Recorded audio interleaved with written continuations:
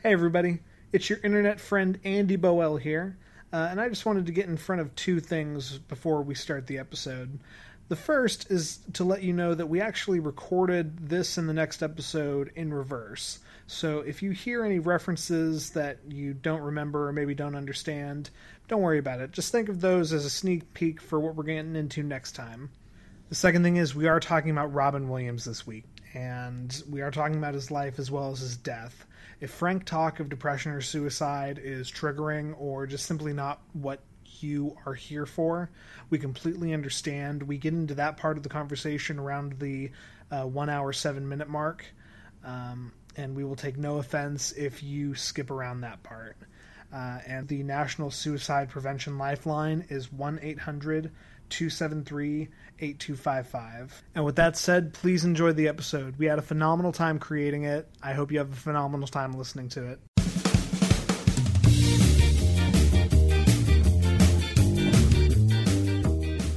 Hello, Internet friends! Welcome to Love-Hate Relationship, an opinionated podcast by opinionated people. We're so glad you could join us. I'm Andy Boel.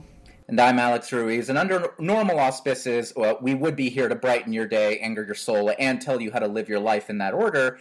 But, you know what? We're changing things up today. This is episode 6 for us, so we're going to just brighten your soul altogether. We have our what I'm referring to as our Triple Love Special. Yeah. And with our Triple Love Special, we have included a third host, a very, very special guest host. I'm here. You're Yay! here. The lovely and incomparable Stephanie Johnson. Ooh, I like that. I would like that on a plaque, please. I mean, we could probably can I give you an index card with I'll take an index card. Index card, Sharpie, just like the incomparable Stephanie Renee Johnson, and then like I'll draw little smileys in the corner. That's a lot to fit on an index card there. I'll get one of those like big fancy like what are they called? Legal sized index cards? Is that a thing? There you go. Yeah, that's totally a thing. So we're doing a couple of things different this week. We're only doing a love, and we'll get into that. We're also having our first ever guest host on the podcast, and if you don't like it, go make your own show. But we're gonna play around and experiment and see how this feels. Yeah. So our idea putting this together was, if we find a topic that we care about enough and that we have another person who we can bring on who can really speak to this subject. I'm not going to tell you guys that we're not going to do a triple hate special at some point. We don't have any plans for one right now, but I have plans.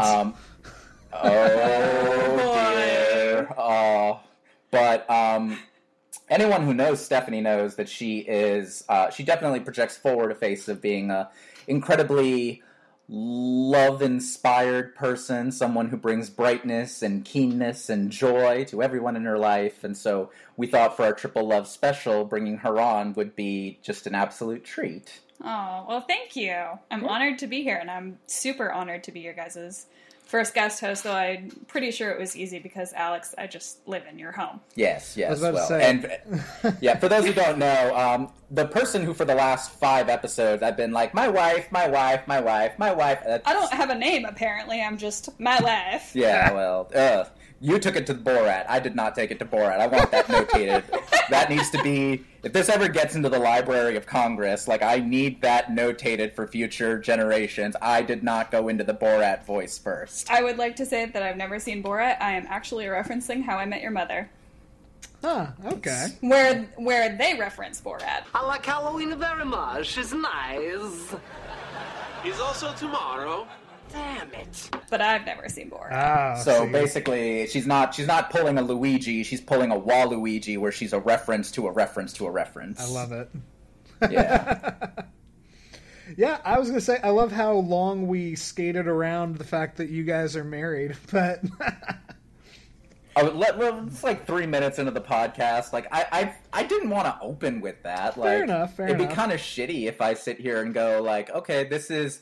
Everyone who's listening, please welcome my lovely and fantastic wife. Like, no. I mean, why not? Because you have credentials, woman. That's like, true. I do have 2 degrees. Yes. Stephanie is a writer. She is an artist. She is an editor of a literary journal. Yes, she is a marketing expert. She arguably has... No, inarguably has way more qualifications to actually be doing this than we do, Andy. Yes.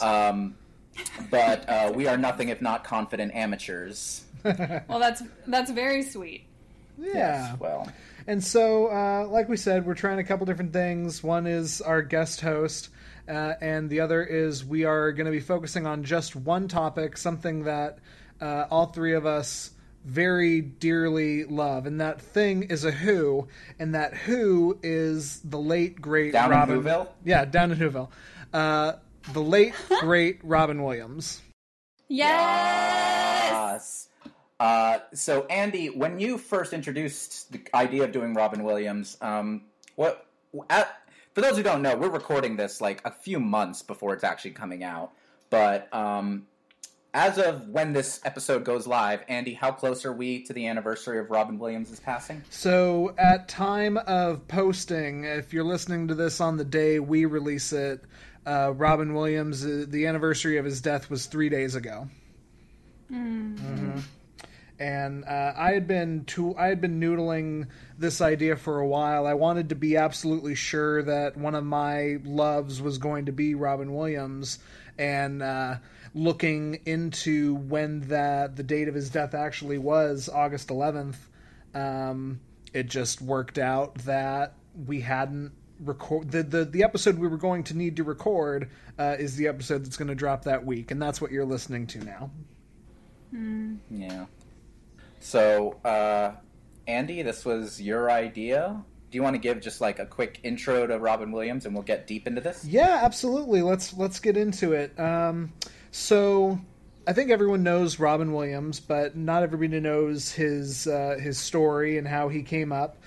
He was born July 21st, 1951 in Chicago, and in his somewhere between his childhood and when he made it, he moved to San Francisco and started his entertainment career as a busker.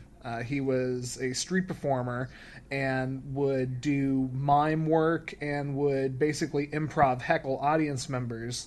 It's funny, my dad actually has seen the guy perform before he was anybody. My dad grew up... Oh, that's so cool. Yeah. My dad grew up in Foster City, which is 10 minutes away from San Francisco.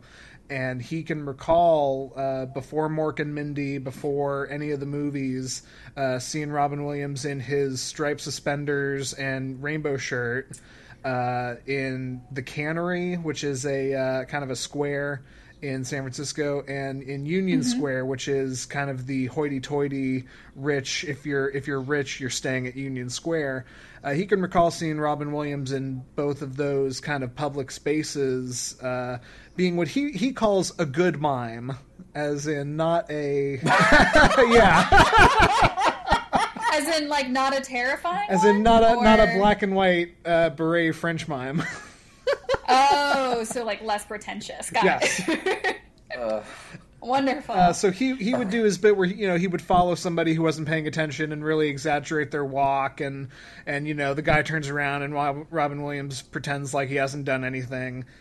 He would improv pretty much. He would improv, make fun of people, and give people grief, and he carried on doing that after he moved to New York. I don't think a lot of people know this. Robin Williams is a Juilliard-trained actor. Mm-hmm. Wow. Yeah, so that's kind of his roots. He got discovered for the TV sitcom Mork and Mindy, which started airing in 1978, and that was what introduced the world to Robin Williams.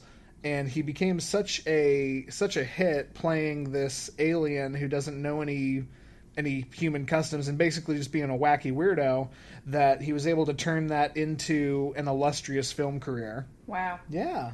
That's amazing.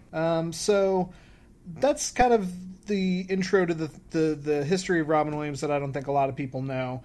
And I wanted to go into that. I I always like to teach people about stuff, and so the big thing I wanted to talk about is I wanted to get into his film career.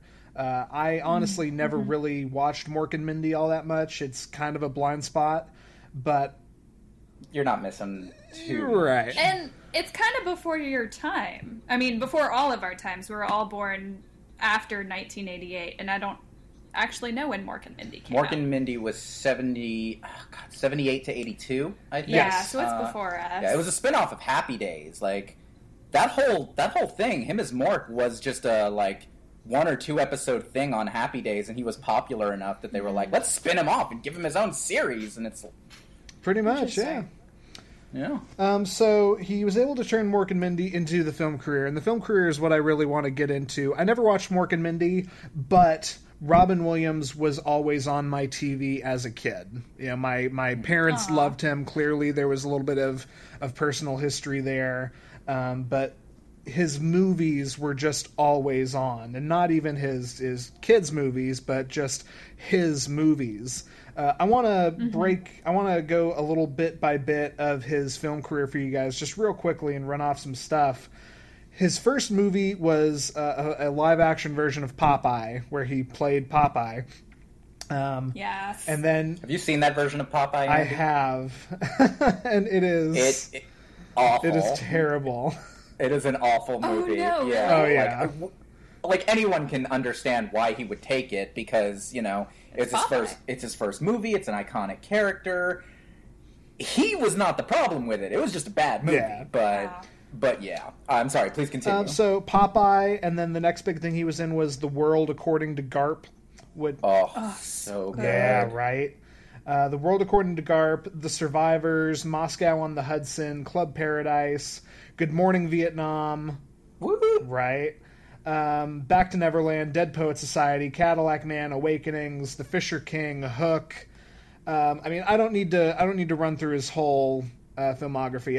I haven't even hit on Mrs. Doubtfire or Aladdin or Flubber, Jumanji. I mean, you know Robin Williams, you know his hits. I wanted to kind of pull some examples though, because a real important thing in talking about this that I wanted to touch on was to show that this man was an actor. You know, we remember Robin Williams mostly for all of his zany, wacky, sometimes coked up, hilarious antics. Sure. But for every Flubber, you have the Fisher King.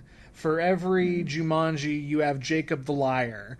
And even the movies where he was the starring man, Good Morning Vietnam, Mrs. Doubtfire, those movies balance comedy and poignancy and pain so well. You know, I can't listen to him say Good Morning Vietnam anymore without choking up. I can't. Good morning, Vietnam!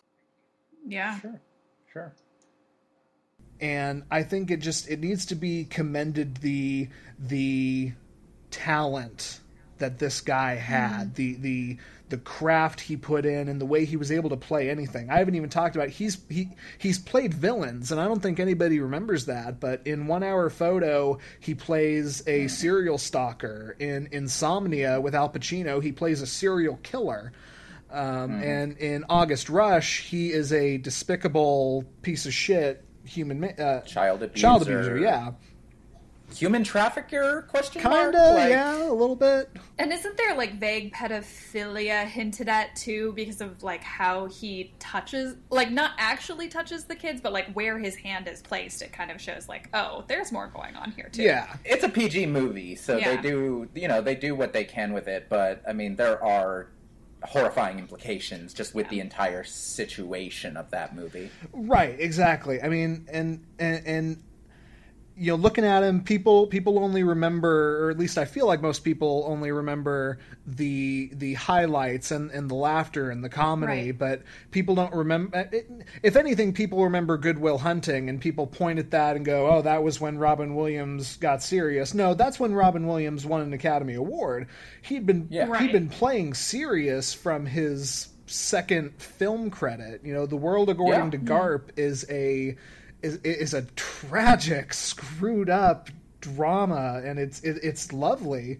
But it's based on a beautiful John Irving novel. Right. It has John Lithgow playing a character who, by today's terms, is kind of problematic, but for the 80s, for the late 80s, was incredibly progressive. He plays a former football player turned transsexual activist. Like, that movie is and Robin Williams' character, Garp, is, completely stands by him the entire time. Like, it is a harrowing movie and very deep. Oh, absolutely. Yeah. And I don't know if this speaks to anything, but I remember when August Rush came out, the advertisements, like the trailers that were being shown on TV commercials, didn't, how they'll say, like, the main actors in the film, they didn't mention Robin Williams as a main actor. Right. Yeah. So it was so shocking when you're halfway through this movie to go, oh my gosh, that's Robin Williams. But I think, Andy, what speaks to his ability as an actor is that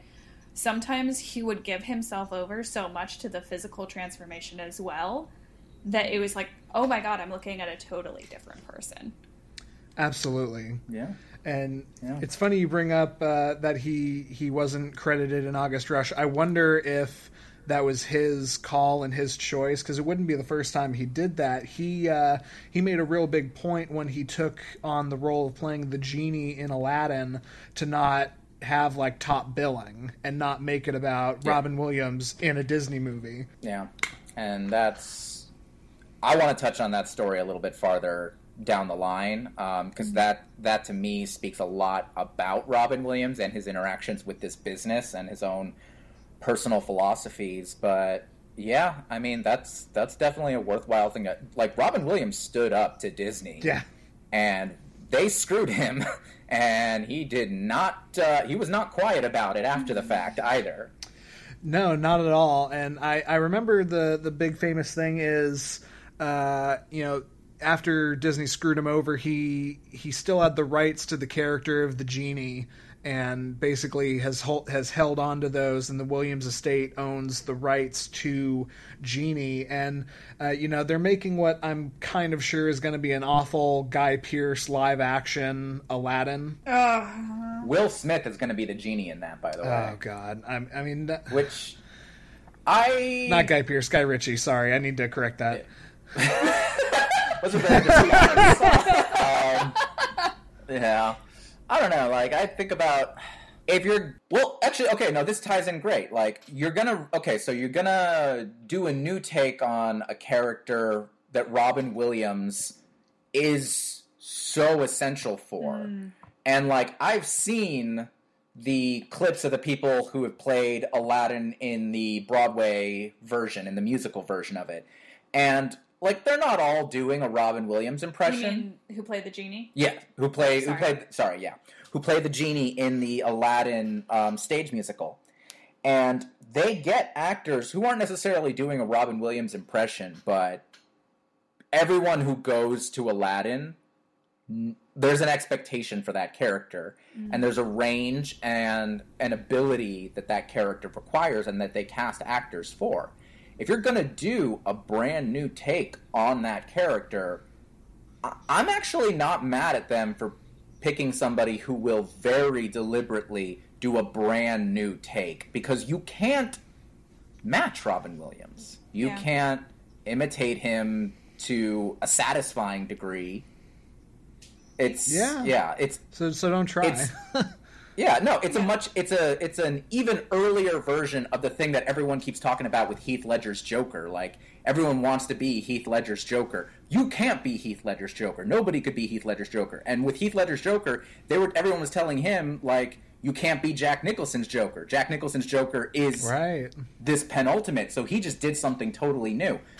Say what you will about Will Smith. I like Will Smith a lot. I think it's actually smart casting, because Will Smith is not going to pretend to be Robin Williams. He's not going to even try it. He's going to completely just do his own thing and make his own take on the character. Sure, and I was trying to say, like, I don't wish any ill will on Guy Ritchie. I don't wish any ill will on Will Smith. Ill will, yay. I hate myself. Jar. No. You know, I hope the movie does well. I don't think it's going to. I have a personal, stick in my throat about it over the fact that Robin Williams was very public about his disinterest in having his character be in any sort of remakes, and the Hollywood machine grinding on and not giving a shit and putting it on there anyway. That bugs me, but you make a good point. If anyone's going to do it, Will Smith is someone who will do it and not try to just give me a watered down Robin Williams, and I can appreciate that even if I don't appreciate the thing as a whole. Yeah. No, that makes sense. So, like I've said, everyone, I don't need to run down Robin Williams's filmography. I think I've done a good job at talking about how he, or at least reminding people that the man was an immensely talented actor and could play pretty much anything. Do we want to move on into the next part and talk a little bit more about his movies personally? Yeah. Stephanie, this is kind of an idea that you put forward when we were discussing this. So Yeah. So my thought about Robin Williams is that when he passed, I think part of the reason it was so sad for everyone was not just that this great, amazing artist had passed. It was also that we were grieving this man, and then we were also grieving a loss of a part of our childhood, because I think that's what he represents for a lot of people, especially of our generation.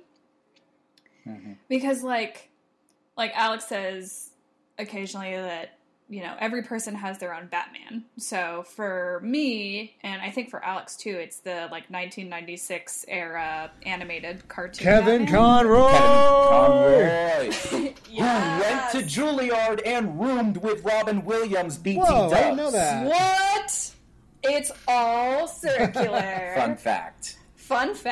Well, that man was responsible for me discovering, men are handsome, and they have nice voices, because I was super in love with Bruce Wayne, not Batman, but Bruce Wayne.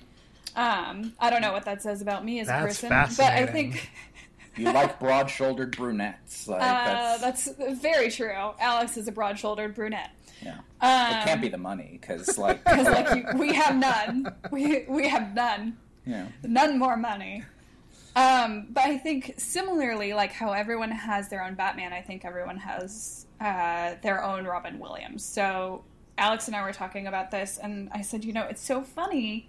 You would think, because I think I was 3, 4, 5 when Aladdin came out. So you'd think my Robin Williams movie would be Aladdin, but I don't think I was at an age where I could hear a voice and associate it with a person yet, so I don't think my brain translated the two.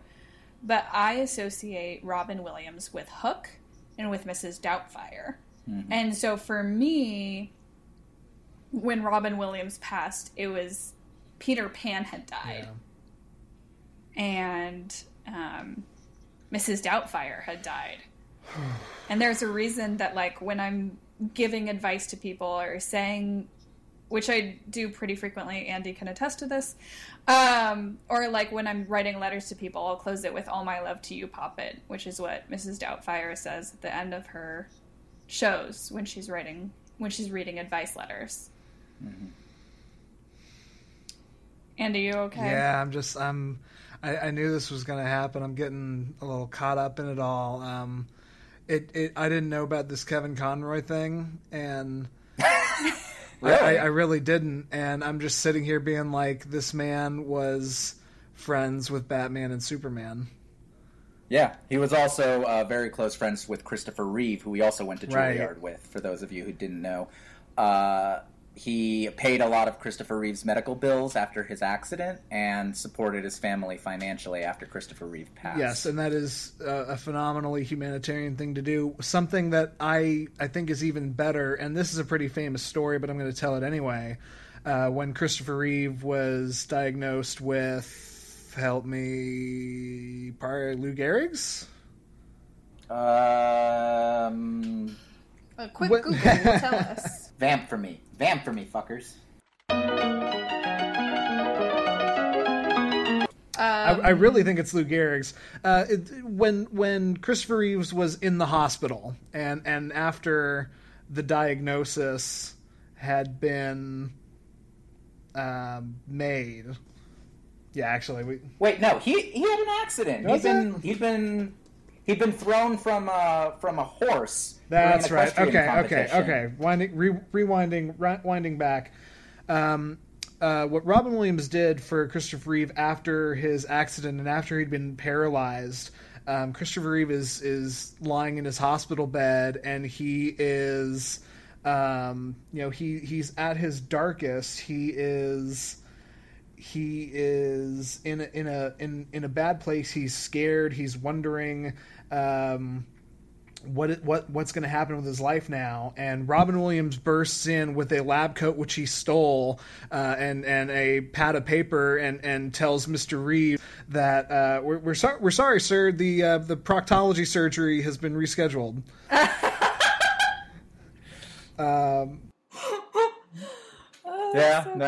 And that was the moment for Christopher Reeve where he knew he was going to be okay. His best friend had come in and made him laugh, and that's wonderful to me. So he literally is Patch Adams. Yeah, pretty much. Let's take that moment to acknowledge that. Like, oh great, now Stephanie is tearing up. I knew this was going to happen. I told Andy before recording the show, I was like, Andy, you can't cry. You cry, I cry. You cry, I cry. Yeah, I mean, because you hit the nail on the head for our generation, for these mid '90s kids that we pretty much are. He was that was his peak. That was his peak as an actor. That's when he could do no wrong, and all of his movies were great. And he crafted these characters. I think I've watched Mrs. Doubtfire maybe 30 times just as a kid. Oh my gosh! Yeah, and then you watch it as an adult, and you're like, whoa, this movie had so much more. Right? Yeah. Well, okay, let me ask you guys this question, because I remember that we all went to elementary and middle school in different places. Yep. I was in Orlando, but I distinctly remember the days where I remember so many class days in school where either my teachers were behind on stuff, or they were hungover, or something. And she went, I'll just show a video. And I was like, that's why teachers show videos? And they would, they'd show movies. Yeah, no, in California they actually teach things. Yeah, no, and that's... Hell no. Why? But I distinctly remember, among all the other movies or things that they would show us around the Remember the Titans, which seemed to get shown twice a year in middle school, or around Magic School Bus reruns early on, they would show us Jack and Mrs. Doubtfire and Patch Adams and probably some others. I remember Flubber once. Mm-hmm. Jumanji a couple times, especially when we were younger.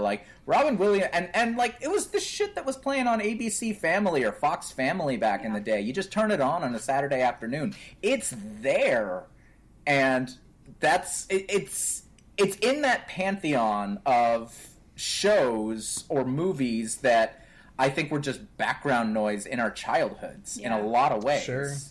Yeah, I can vividly remember going to a friend of mine's 9th birthday party, and it was the first time she'd had a sleepover ever. And so we were invited over to her house, and her parents were like, "Okay, you can pick a movie," and that was the first time I watched Mrs. Doubtfire. So I have vivid memories of my childhood. My first memory of Hook was watching it on a Friday night pizza night with my family, because that was a tradition we had growing up. Was we sat down, we had pizza, and we sat down as a family and we watched a movie, and Hook was one of them. So talking about Hook, do we want to talk about each of our 3 favorite Robin Williams movies? Yes. I have so many feelings about Hook. May I start? Yes, please. So this was actually, Alex and I were talking about you guys doing a Robbins Williams special, and Alex said, I don't think I have enough to fill a whole hour. And I was like, I have so many feelings. I can spend an hour talking about Hook alone. But I think, so anyone who knows me knows that I love Peter Pan. I have 3 copies on the bookshelf behind me, and 2 of them are like annotated, scholarly, hardback. Oh yes, they're very pretty. So I have loved Peter Pan for a very long time, but I saw Hook, I think, before ever seeing Peter Pan. And one of the things, I feel like it's so solely responsible for a lot of my obsessions later in life. Like, it's responsible for my love of theater. It's responsible for my love of Victorian literature. I think it's responsible for my fascination with folklore surrounding fairies and mermaids. But I just also think it's such a brilliant film, and it gets so undersold because, I mean, look at the cast. You have Dustin Hoffman, you have Julia Roberts, you have the great, amazing Maggie Smith and Robin Williams. And Glenn Close, and, like, no one knows she's in it. Right. But George Lucas and Carrie Fisher, and no one knew they were in it. Yes! They're the couple mecking out on the London Bridge, and they get floated into the sky because they were thinking happy thoughts. You got Bob Hoskins. It's an amazing cast. It's so star-studded. But what most people... So what I was thinking about when I was thinking about Hook is that the title of the movie, and there is a novelization as well, but the title of both art pieces is Hook. And I thought it was so interesting that it would be Hook, but it's mostly about Peter. And I was thinking about that, and I was realizing that the reason it's called Hook is that Peter Pan, in growing up, has swung so far to the other side of everything he was, and he becomes kind of like a pirate. Maggie Smith has a line where she says, "So, Peter, you've become a pirate." And then later, when Peter goes to Neverland, he meets Rufio. and Rufio says, "So you're a pirate." We kill pirates.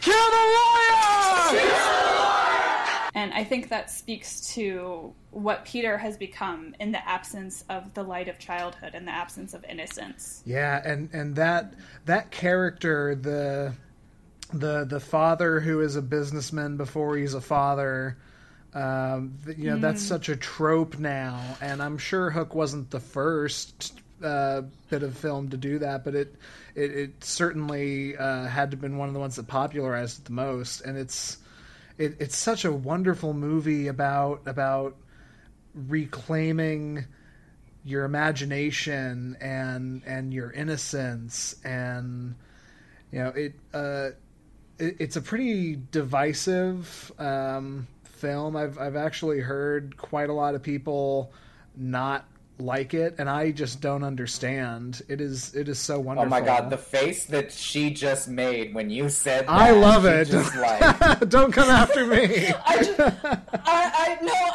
know. I just made a face like someone had like shoved raw like sauerkraut in my face. I just don't understand. It's so pure. Well, I mean, it's looked at outside of this beautiful trio that we have going on. Financially, this was like in the big period of Steven Spielberg, like he was riding his highs. But I tend to see it lumped in more with your Always and your 1941 rather than like your Jurassic Parks and your Indiana Joneses and your Schindler's List. Like, it's looked at as one. I mean, financially, it was one of Steven Spielberg's lesser performers, and it does not get looked at the same. Like, I feel like it's in the same vein as E.T. That similar type of audience that you're dealing with. Yeah. But E.T. is considered the incredible classic. Yeah. And Hook is, man, are you sure Steven Spielberg's straight edge? Because this looks like a cocaine fantasy to us. Like, Well, and it has so much. Well, one, it has so much rewatch value because there's so much you don't get about it the first time around. Like thinking of the loss of innocence. Like there is also the other side where Peter becomes too innocent and forgets that he has to rescue his kids. Mm-hmm. He has to kind of.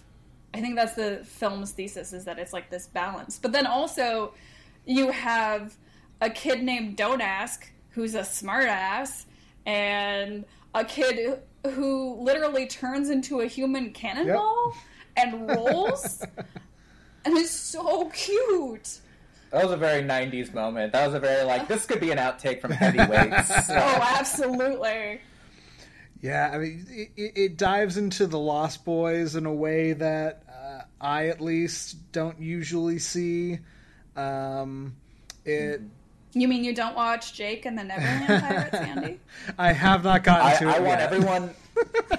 I want everyone listening right now to know the very best thing you can do for Stephanie right now is to send her all of the clips, pictures, and GIFs from Jake and the Neverland Pirates that you can. I hate you. I want you to inundate her.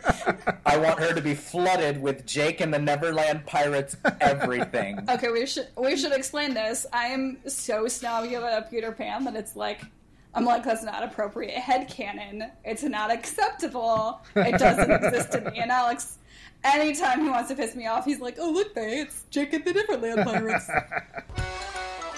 Just off the shores of Neverland, a hideaway at sea. Yo-ho! Yo-ho! Let's go! Let's go! It's pretty great. Anyway. It's a great way to spend a Saturday afternoon. I'm just going to say that. So, Andy, what is your favorite Robin Williams movie?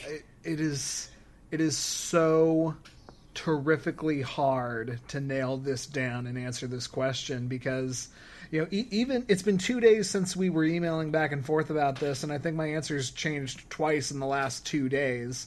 I'm going to go ahead and I want to talk about Night at the Museum, which, if that counts, I guess that's mine, but my biggest thing is that's not a Robin Williams movie. That's a Ben Stiller movie with Robin Williams in it.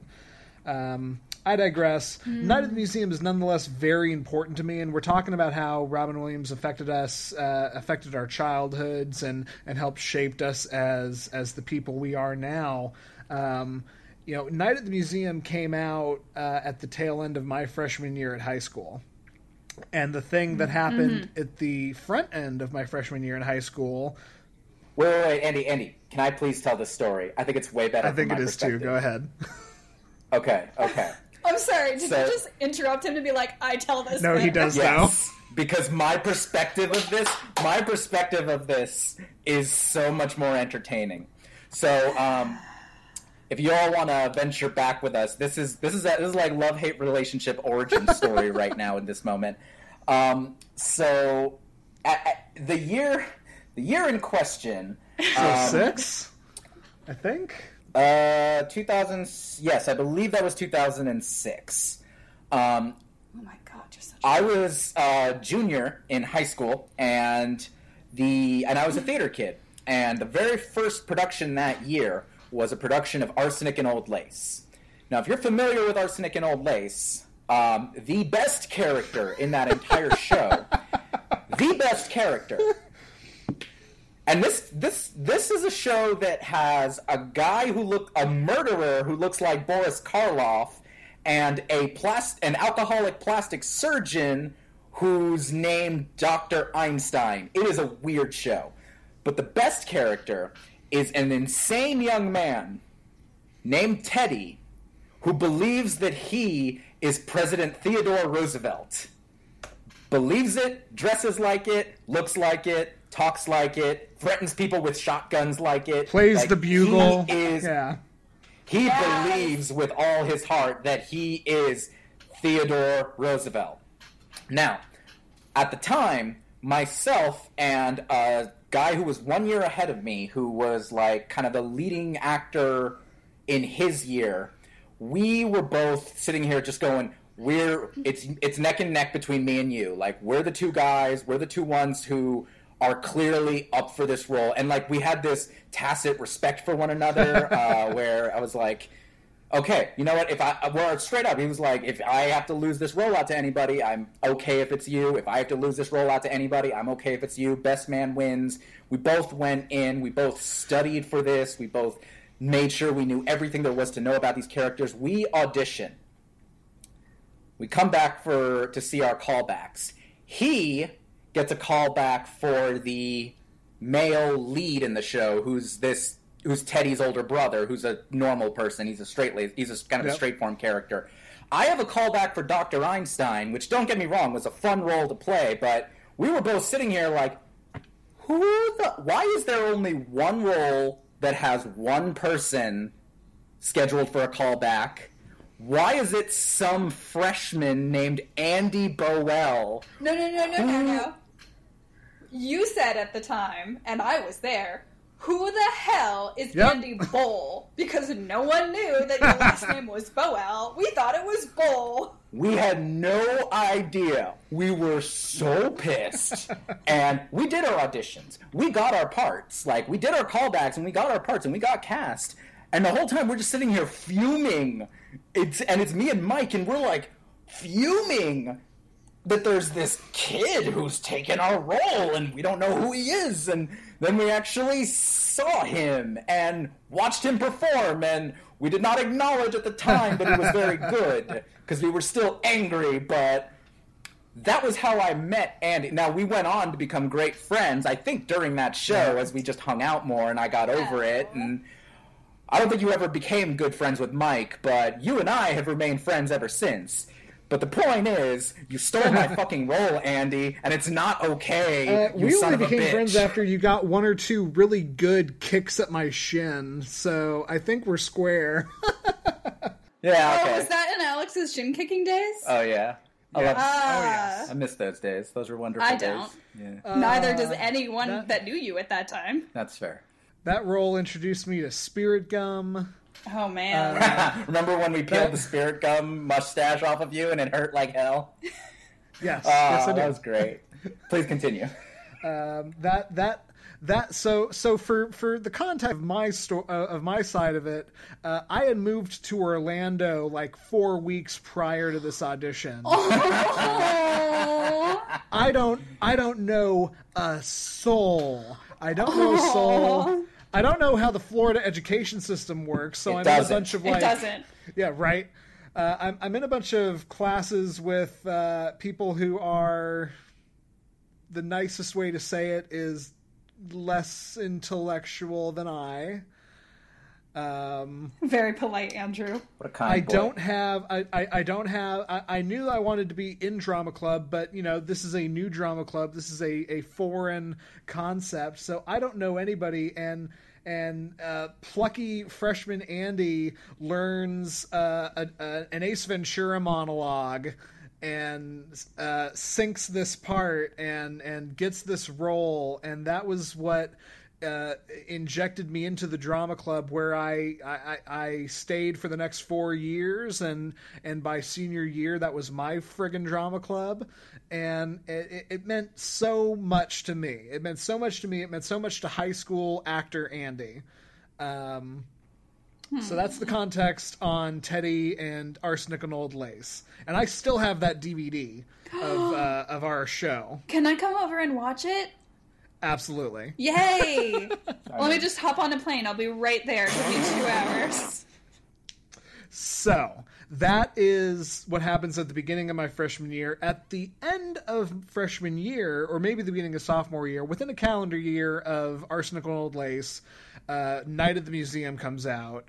And who is in Night at the Museum but Robin Williams playing fucking Theodore Roosevelt? Yes! And he's a good Theodore Roosevelt. The best line in that movie is, "I'm made of wax, Larry. What are you made out of?" Oh. And he's amazing, and he's wonderful, and he's Teddy, and I was Teddy. And so that means so much to me. Mm. If that counts as a Robin Williams movie, then my answer has to be Night at the Museum. You'll have to excuse me, though. The hunt is afoot. If it doesn't count, my answer keeps changing, and as of today, I'm going to go with Mrs. Doubtfire because that was always on as I was a kid. Hell yeah! You know, let's talk about Mrs. Doubtfire for a second. The movie that showed it was okay for your parents to go through a divorce. Mm-hmm. Yeah, The movie that showed that sometimes a man and a woman fall out of love with each other, but that doesn't mean they fall out of love with their kids. A movie that humanizes the divorcee father in a way that I don't think had been done. Mm-hmm. Yeah. I mean, probably at least not since Kramer versus Kramer, right? Like, right? Yeah. So Miss Doubtfire is a phenomenal movie. You know, we're going to talk about it a little later, but you know, what Robin Williams does through the physicality and becoming Mrs. Doubtfire, like in a way, it's sort of a clunky trans positivity, or at least cross-dressing positivity kind of message. The motivations maybe not so much, but what you can point to is you can point to Harvey Fierstein and what's the other guy as his gay brother-in-law and his husband, who are the makeup artists. Like, so perfect. Any closer, and you'd be mom. I love Mrs. Doubtfire so much. So those are I have to cheat, and at the current moment it's those two, Night at the Museum and Mrs. Doubtfire, but that's my answer. No, you know what? I'm not mad at that. I'm not mad at that answer at all. And I think I love Mrs. Doubtfire just because, like, it examined a narrative that you don't see. Like, you're right, we don't see the divorcee father. We don't see his sad, empty apartment other than a drop-off pickup scene. So the fact that, like, he hasn't really unpacked a whole lot yet, and he's, like, apologizing to his kids that he doesn't have a lot of stuff yet. Like, that was a very vital part of the movie. Yeah. Absolutely. And I think about that movie, and it's funny because there are so many aspects of that movie that we can sit here and talk about that are problematic looking with this backwards lens. It hasn't aged super well. Well, so it hasn't, and at the same, like, all right, I'm going to be this dude who says, all right, let's examine the art through the lens of its time period. Sure. Yeah. And my trump card for doing that every single time is it's the phrase preceded the man. I know. I just threw up in my mouth a little bit. Continue. Okay, fine. My ace in the hole for dirty. Okay, that works. So my ace card in the anus for being able to talk about this is I always will point to, okay, Ricky Ricardo was problematic as fuck, but the fact of the matter is there weren't people who looked like me on TV before that dude. So when I look at why do I keep bringing up Patch Adams? When I look at Mrs. Doubtfire, the problematic aspects of it, you're right. I mean, there's this divorced dad narrative. There's this weirdness that I find with a lot of people who talk about Mrs. Doubtfire after the fact. And honestly, I was putting Mrs. Doubtfire up there with probably one of my favorite Robin Williams movies. Everyone loves his character in this movie because of this struggle.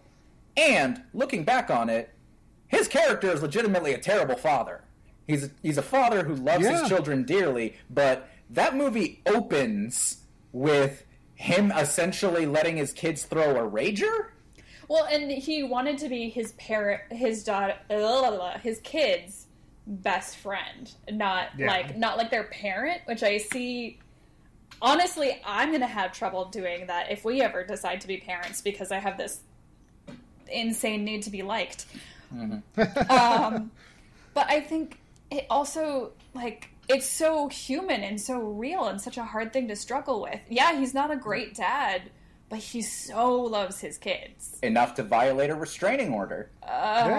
Yeah. He does some awful, from a legal perspective, he does some awful stuff. Yes. And from a, you know, if you're going to look at this in the context of 2018, it is warped and it is more offensive than it was in whatever year that came out in. Yes. Yeah. Now, all that's... He also, like, weirdly tries to police his ex-wife's sexuality as Mrs. Doubtfire. Oh, and it's yeah. like, right. Wear this frock so Pierce Brosnan doesn't want to fuck you. And it's like... The only answer is total and complete celibacy. There's some disturbing aspects there, but sorry, go ahead.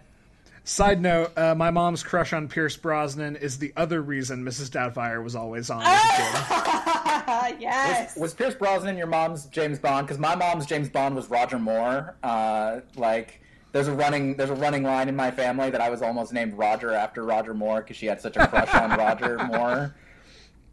Yeah, Brosnan is absolutely my mom's James Bond. Hot. Aww. Hot. Okay. Aww. I can just see your mom sitting there in the corner thirsting after Pierce Brosnan. Yep. No more foreplay. Well, okay, so that's a good point. Like, one of the storylines that doesn't get commented on as much is the, like, Sally Fields, yes? Yes. Yes, Sally Yes. Fields, Pierce Brosnan romance, and how also that's not a narrative that's shown a lot. You don't often see woman gets married, woman is unhappy in marriage, woman gets divorced. You don't often then see her having a successful relationship after the divorce. This is not something Hollywood shows. Like, it's always, it doesn't work out, or she's too needy, or she gets wine drunk at home, but it's not her then going out and finding a super hot guy who not only likes her, loves her kids, and even after this whole deal with her crazy ex-husband being the live-in nanny, is still willing to be like, no, I think you're awesome. I want to hang out with you. I want to be your kid's stepdad. Yeah. I mean, that's legit. Absolutely. Yeah. It's an amazing movie. So, Alex, would you say Mrs. Doubtfire, or do you have another one you want to go into? I'm always so goddamn all over the place when it comes to... I'm like you. Because if you asked me this question, a week and a half ago before we were talking about this idea, and you were like, what's your favorite Robin Williams role? Like, gun to my head, I'd probably be like, the genie! Because, I mean, they have taught film classes about his role in that movie and the number of voices he does for it. And it's... Oh, yeah, as a voice actor aficionado. Yeah, and as everyone remembers from, I think, an episode or two ago, like, I am so into voice acting, and Robin Williams, not a professional voice actor, though he has some incredible credits to him. Happy Feet is wonderful, by the way. So... gun to my head, I probably would have said the genie. And I grew up, like, going back to the What's Your Robin Williams movie. That movie came out in 92, and it wasn't really... I was 3 at the time, but it was one of my sister's favorite movies. I remember our VHS copy of Aladdin. We watched Aladdin constantly. I had an Aladdin video game. That was my jam, and I loved the genie. The genie was always the best character. But on top of that, I mean, I don't know, man, because Patch Adams and Jack both have a very soft spot in my heart. Like, I think about his characters in both Patch Adams and Dead Poets Society as these, like, poetry-obsessed men who love to be there for children, and don't give me that face, like... Try to help children who are going through these terrible times, and I mean, I think about those characters, and those characters are deeply rooted in my heart. At the same time, like, I remember Mrs. Doubtfire. I remember the Birdcage and his character in the Birdcage. Now, is Robin Williams the best part of the Birdcage? Probably not. I think Nathan Lane's my favorite part of the Birdcage. You know everything because you're a man, and I know nothing because I'm a woman. You're not a woman. But, like, that's there. Jumanji is such a deep cut for me. I remember Insomnia was one of the first movies I went to go see by myself. And I remember watching Insomnia, and I did not know Robin Williams was going to be in it. Yeah. And that was the first movie where I saw Robin Williams, and I'm like, wait a minute, this is not a funny movie. After that, I was calm. Real calm. Why is Robin Williams here? Yep. And I remember thinking, like, oh, God, this is that was the same year Death to Smoochie came out, and I think 1 Hour Photo came out that year too. Yes. So I'm sitting here going like, Robin Williams is trying to do dark shit. Stephanie just looked at me like, Death to Smoochie? Death to Smoochie is not a movie I've heard of, but it's definitely the name Really? of the girl band I want to start now. Death to Smoochie is a truly ridiculous dark comedy film. It's not. Oh, yeah. It's not. Again, this is one of those Robin Williams movies where it's not great, but not because of him. Oh, okay. Like, Yeah, the simplest way to describe Death to Smoochie is imagine if Robin Williams wanted to kill Barney. Like behind the scenes. And that's Death to Smoochie. basically. But Okay. I mean, like, it's not like every Robin Williams movie was brilliant. Andy, the same year that A Night at the Museum came out, RV came out. Oh, Yeah, I wasn't going to bring up RV. Like, RV you're is just gonna gloss over that, Alex. like, I remember watching RV and just going like, oh, Robin Williams, Honey, sweetie, baby, no. this is not great. And it's not his best performance either. Like, it's very low-key. Well, wasn't there also a movie that's, I think that same year or the year previous, where he was trying to be elected president? Man of the Year, which is, it's got the same problem. Oh God, what's the Will Ferrell movie where he's the character in somebody's book? Oh, Stranger Than Fiction. Man of the Year has the same problem as Stranger Than Fiction, where everyone saw who was the star of the movie and went, "Oh my God, that's a comedy," and it's not a comedy. Yeah, that makes sense. Oh, I thought you were going to say Stranger Than Fiction was a bad movie, and I was like, I will march to your house right now. But that's a great example, you know. And you touched on this earlier, Andy, but like, think of a movie like Jack. Jack is ostensibly supposed to be kind of a comedy movie, but holy shit, it's not that funny in a lot of parts. Well, even Mrs. Doubtfire, like, it's a funny movie, but like, also, God, what a tearjerker. Yeah. Yeah, I mean, Good Morning Vietnam, he's playing himself pretty much as the wacky radio DJ who's just riffing on shit. And my absolute favorite moment in that movie is after there's been the bombing at the cafe, and he locks himself in the radio room, and you know he's been told he can't report on this thing, so he tries to do the funny bit, and he can't. And he breaks, and he immediately starts ranting how unofficially a bomb has gone off, and it is a tragic 3 minutes, and God, I love it. Yeah. No, so if you're asking me to come up with my favorite Robin Williams movie, I just gave you a list. I'm very sorry. I think that's fair. The best I can do is if you ask me, like, what's your favorite Robin Williams movie, I gotta ask you what time it is, because it just depends. Yeah, I think that's fair. And you touched on so much stuff that we hadn't talked about yet, that I really am glad that you did. You know, bringing up The Birdcage, which is a great movie. And the thing I want to say about The Birdcage is, you know, playing Armand, playing a out and proud gay man who has a son is such a challenging, such a complex, especially for 87 or whenever The Birdcage came out, especially for that time. It was such a bold, complex character to be like, no, I'm going to play this. It's great. We haven't talked about Bicentennial Man and the nature of life. We haven't talked about What Dreams May Come and what is probably my favorite depiction of heaven. We also haven't talked about the music video for Don't Worry, Be Happy. True. Which he did strictly because he and Bobby McFerrin were neighbors, and Bobby McFerrin was like, hey, I have to shoot a music video. Do you want to be in it? Like, what? Have an afternoon free? And Robin Williams is like, yeah, sure, Bobby, I'll be in your music video. What?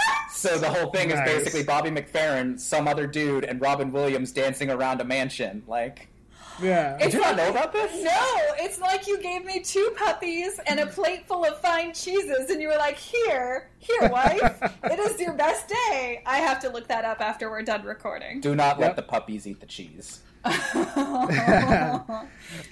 So there's so much. I think we could probably, if we really wanted to, we could do another hour just on this segment and talking about all the wonderful and amazing things. We are coming up to an hour.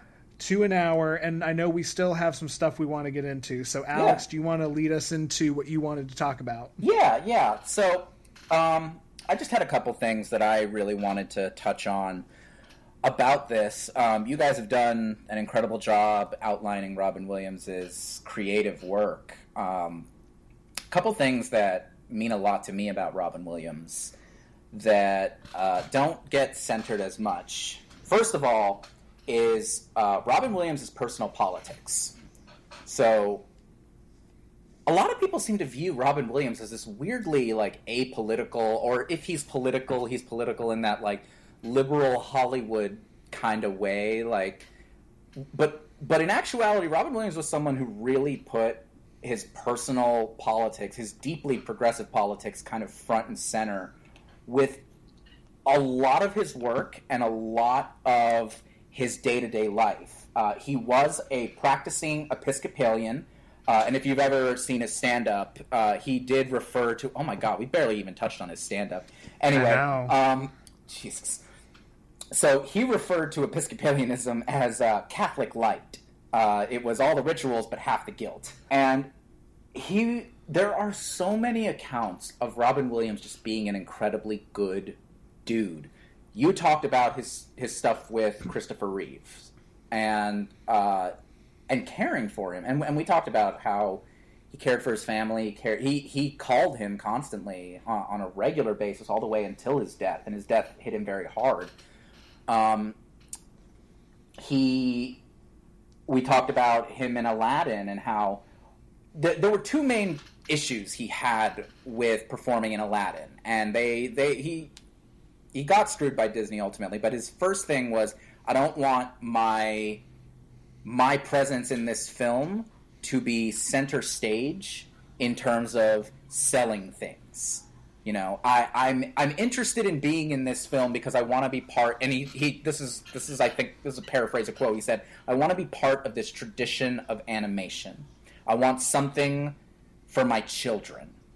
And so he was interested in it, but he said, "I don't want my name attached to stuff. I don't want my name attached to things that are going to be sold in Burger King wrappers. I don't want to be part of this corporate machination." And Disney originally agreed to this, and then they did the testing.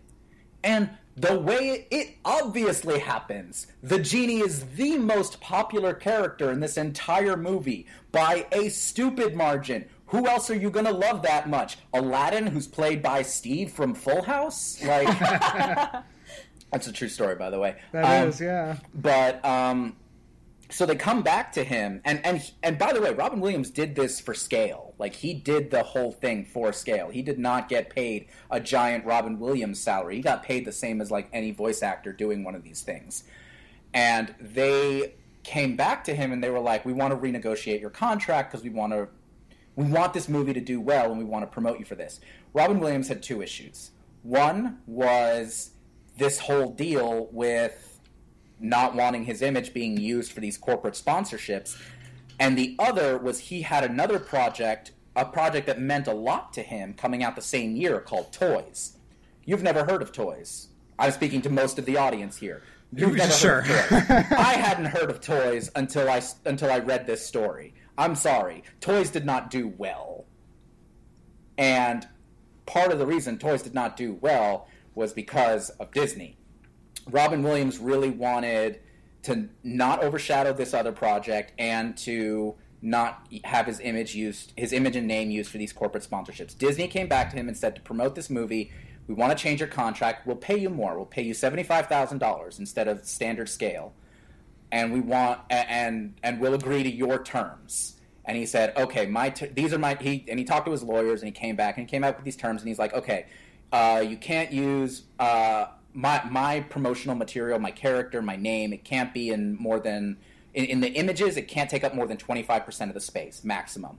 And Disney said, "We can work with that." So they started pumping out posters where the genie is above all of the other characters in this fucking Mufasa coming out of the clouds type of imagery where he's overshadowing everything. But it only geographically took up 25% of the poster.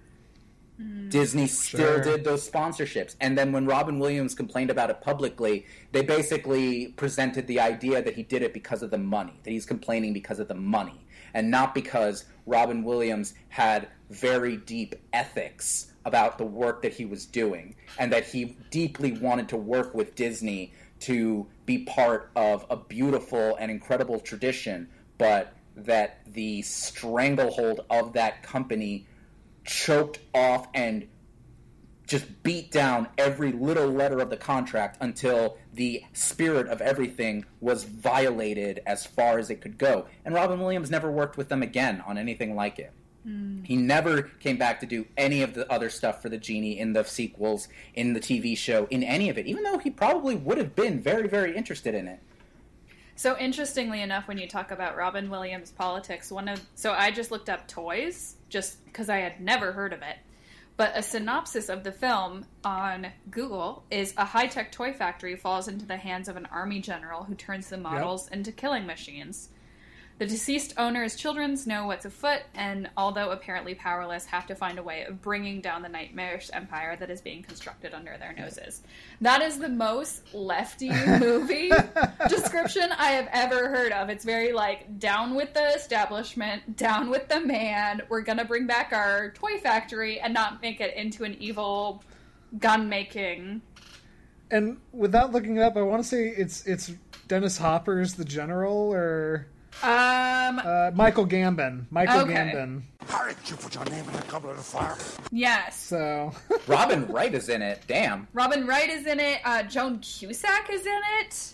LL Cool J. That's not a point in its favor. And Jamie Foxx. 1992 Jamie Foxx, who's a great Jamie Foxx. Yeah. It is a wonderful little gem of a movie, and I thank you for raising it to the public consciousness. I'll watch it. Like, I'll happily watch it, but I need to emphasize, I had not heard of this movie until doing this research and finding all of this stuff out. Yeah. Sure. And the fact is, like, that speaks a lot to how little people know about that aspect of Robin Williams. Robin Williams was constantly mentoring new comics. Robin Williams, like, there's a podcast that is now defunct, but that ran for a good 10 years called Citizen Radio, that Robin Williams pretty much helped get off the ground because they were this hard lefty progressive podcast, and Robin Williams not only mentored the hosts, he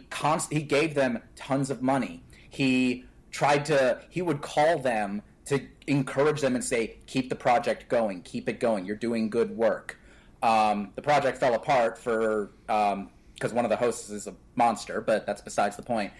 Huh. But just Ben. Yeah, no, that's fine. But he would do those little things all over the place. He would sponsor projects. He would sponsor charities. He was one of the biggest donors to St. Jude's Children's Hospital and got no fanfare for it, wanted no fanfare for it. Was just like, right. I'm going to do this thing. This is just a thing that I do. Yeah. He did constant USO tours. He was one of the co-founders of Comic Relief with Billy Crystal and Whoopi Goldberg. That was a little before our time. But if you look up, you can find a lot of those old Comic Relief bits on YouTube. They were hilarious, and he raised thousands upon thousands upon thousands of dollars by doing that. Like, Robin Williams was deeply, deeply dedicated to trying to leave the world in a slightly better place than he came into it. And, he was a person he grew up with privilege. He came from money, and he felt it his personal responsibility to not squander that privilege. Absolutely. He was not only a phenomenal entertainer, but he was a phenomenal human. And that makes what we're segueing into all the more harder to talk about. Yeah. So I wanted to have a discussion about the terms of his death and things surrounding that, because I want to be careful not to retread the conversation we had last episode, where we talked about this idea of a tortured artist, because Robin Williams, after his death, that was something that came up in a lot of places. People, like, and these aren't gone. You can go online and find these old takes on, like, Huffington Post and the Washington Post, all saying, like, all making this argument that the same things that cause a person to be so brilliant, so genius, so funny, so kind, so empathetic, are the very same things that can lead them down these dark, horrible paths of addiction or depression or suicidal tendencies. And for those who don't know all the details, Robin Williams did pass away. He died by suicide. He hung himself in his home. And it's believed that part of the reason was because he had been given a diagnosis of early onset Parkinson's disease. Did you not know that? I didn't know that. Oh, I'm sorry. I came into this knowing we were going to talk about depression. My loins are girded. Yeah. And so, I had heard, actually, that the Parkinson's was slightly misdiagnosed, but that he did have a nervous disorder that was discovered upon autopsy. And that narrative upsets me. It upsets me just as much as that tortured artist narrative always does, because to me, it is such an easy explanation. Yeah. It's like we can sit here and say that, what was it you said last time, Andy? I think it was the episode where we talked about tortured artists, where you said, candle that burns twice as bright burns half as long. Yes, that's the quote I used. Yeah, and I mean it is an easy narrative to put forward. And Robin Williams did struggle. He also struggled with addictions. He was on cocaine until Jim Belushi died. Not Jim Belushi, John Belushi. Jim Belushi's still kicking. But when John Belushi passed away, that's when Robin Williams quit cocaine. He got sober for the most part. He continued to struggle with alcohol, but he quit cocaine at that point, and it's addiction, depression, anxiety, paranoia. He was suffering very intense paranoia towards the end of his life. These are not things that feed a creative mind the way that a lot of the people putting these takes on seem to suggest it does. This is important to me because I'm a survivor of suicide. I've done that.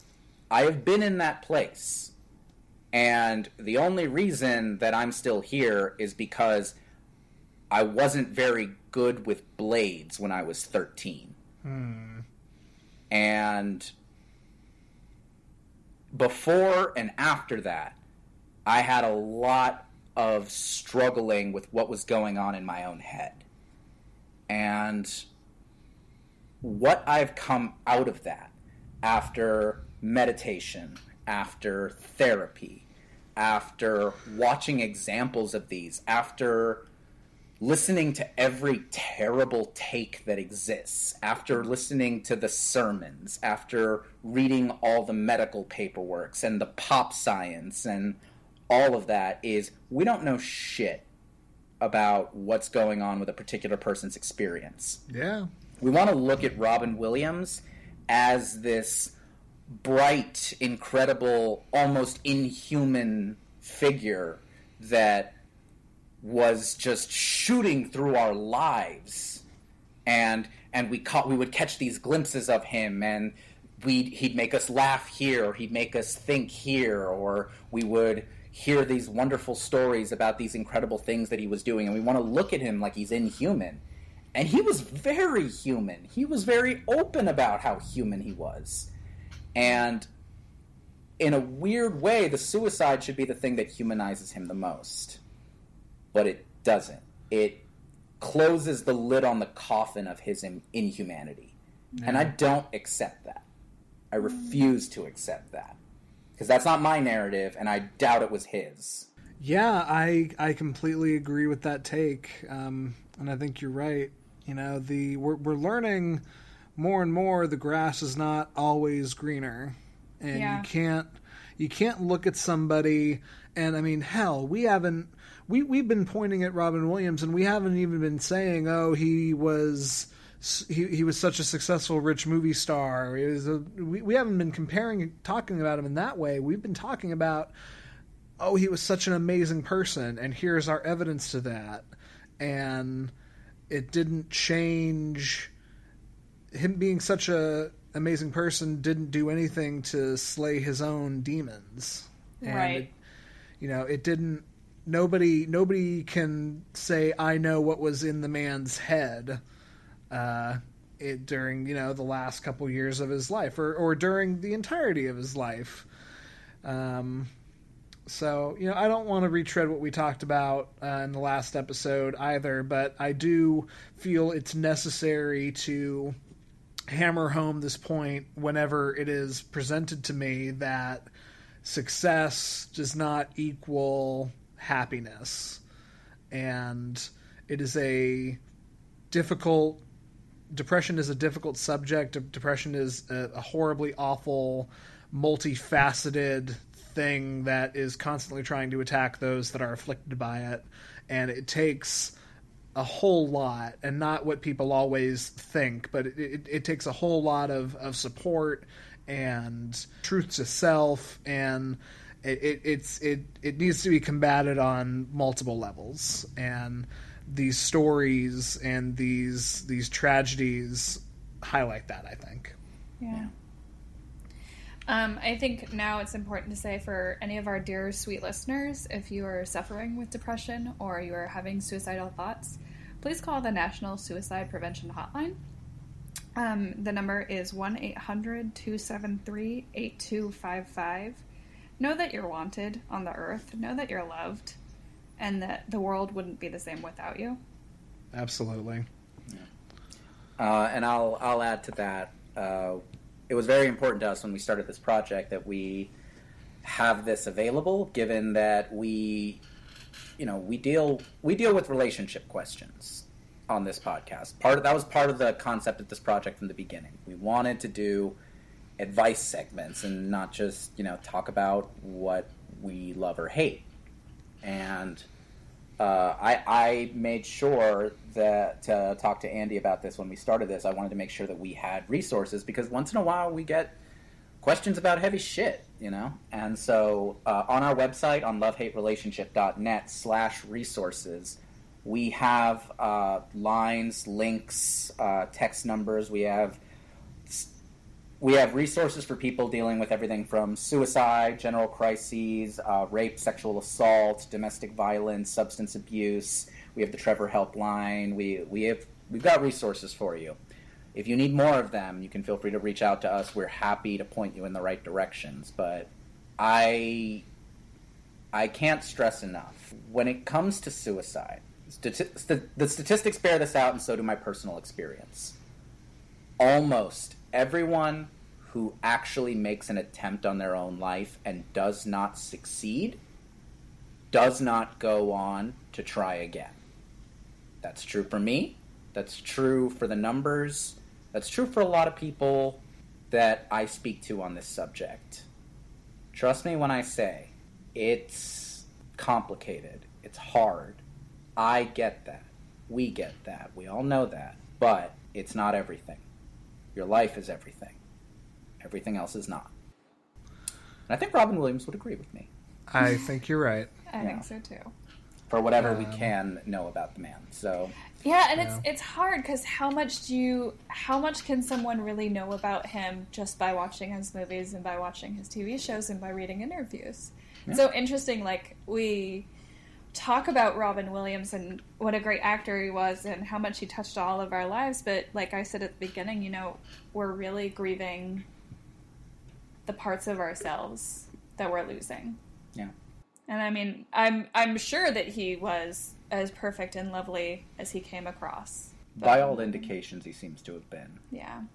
And he meant a lot to us. He meant a lot to everyone recording this, and hopefully he meant a lot to you, dear listener. If not, you have Thank you homework. for listening. Yeah. Yeah. Thanks for listening to an hour of us rambling about Robin Williams. Yeah. I mean, over the course of this, we've given you a whole list of a lot of things you can look up and watch. Yeah. And you know what? It wasn't just us saying Aladdin 19 times, even though we probably could have done a solid hour on Aladdin alone, or we could have done a solid hour on Mrs. Doubtfire, or any of them. I'm sitting here trying to think of, like, what's a Robin Williams project that we didn't even mention, but... Robots. No, not Screw Robots. My wife actually really enjoys Robots. It's a fine CGI movie. But something we didn't even touch on was World's Greatest Dad, which is probably my favorite later career movie he did, where he plays a struggling writer, and it's a dark friggin' comedy. But he plays a struggling writer whose kid accidentally kills himself with autoerotic asphyxiation. Gosh. The kid is Junie from Spy Kids, which is great. Motherfucker, I was gonna mention Old Dogs. What the hell?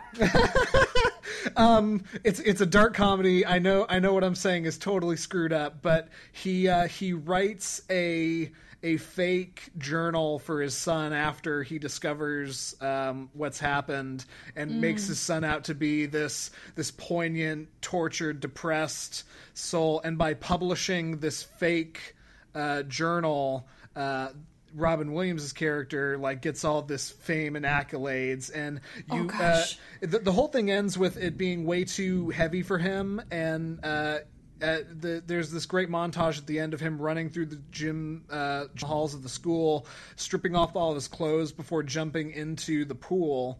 So if you want to see a really great movie and maybe Robin Williams' penis, go and watch World's Greatest Dad.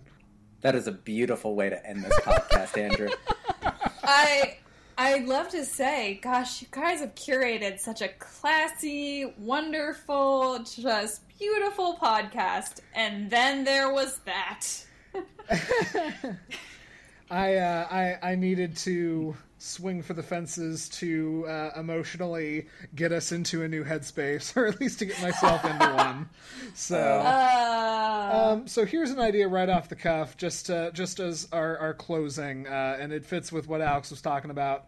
We've talked about our favorite Robin Williams movies, and just to close out, if you guys can, on the spot, what's your favorite Robin Williams moment, period, in his movies or his comedy or anything? So the first thing that comes to mind for me, and I don't know if this is my favorite, but this is the first one that comes to mind, and it's from one of his stand-up specials, and he's talking about Sarah Palin. And he specifically calls out the point about Sarah Palin where he's like, and then we have Sarah Palin, because he's doing the thing where he just riffs into a million voices, and he goes, so there's Sarah Palin, and she says, oh, I know about Russia because I can see it from my house. Well, I can see San Quentin from my house. It doesn't make me an expert on prison reform. And I was just so perfect. That was a perfect little 2-line joke. Just expertly done. And it's the first thing that pops in my head when I think about it. So there you go. I am torn between the scenes on the bus and Mrs. Doubtfire with the bus driver. Sure, that's a great one, yeah. But because we've talked about Mrs. Doubtfire a lot, I will say, also to his stand-up, he had a bit where he said that you should be able to select the voice of the GPS, and there should be, in honor of you, Andy, there should be a Scottish brogue GPS. Take a right. Take a right. Take a fucking right. You missed your turn! You fucking idiot! You've done it now. You'll have to forgive me, my Scottish accent is nowhere near as good as yours, Andy. Listen, it's not about how right the Scottish accent is, it's about how Scottish the Scottish accent is. I love how the Scottish accent has this texture that you could practically chew up and spit out again. You realize that's just the Scotsman from Samurai Jack. That's John DiMaggio's Scotsman, Andy. Magic runes, laddie. All them fancy moves will get you nowhere.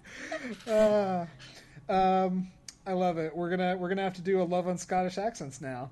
Okay. Oh, absolutely. To keep with the theme, my favorite bit from his stand-up is Robin Williams live on Broadway, and he opens the show by saying, "This is not going to be a night of high-class theater. This is going to be Shakespeare with a strap on." Sounds about right. Oh my god. And my Wait, favorite... Shakespeare doesn't have strap-ons? Like, I feel like that's a thing, and I could name a couple of Shakespeare shows with that. There's a couple of sword measuring jokes we can get into in there. Body hand of the dial is now upon the prick of noon. I get you. And my favorite Robin Williams moment overall is, I said it earlier, it's just simply, "Good morning, Vietnam!" And I'm going to drop in that audio clip, and it's going to make me cry, and it's going to be great. I love it. So that has been the first ever love-hate relationship triple love extravaganza on Robin Williams, and we're so glad you could join us. You can follow me. I am Andy Boel, and I am at JovoCop2113 on Twitter. And I am at AXRUIZ on both Twitter and Instagram. Stephanie, do you want to let the people know where they can follow your stuff? Sure. I am, like Andy said, the editor-in-chief of The Past Note, which you can find online at thepastnotereview.com. You can find my poems in lovely literary magazines such as Banshee, QU, Beecher's Magazine, and Lumina Magazine. You can also find me on social, on Twitter at ScribbleSuite, and also on Instagram if you want to see way too many pictures of Alex and Cake at ScribbleSuite. Yeah. Nice.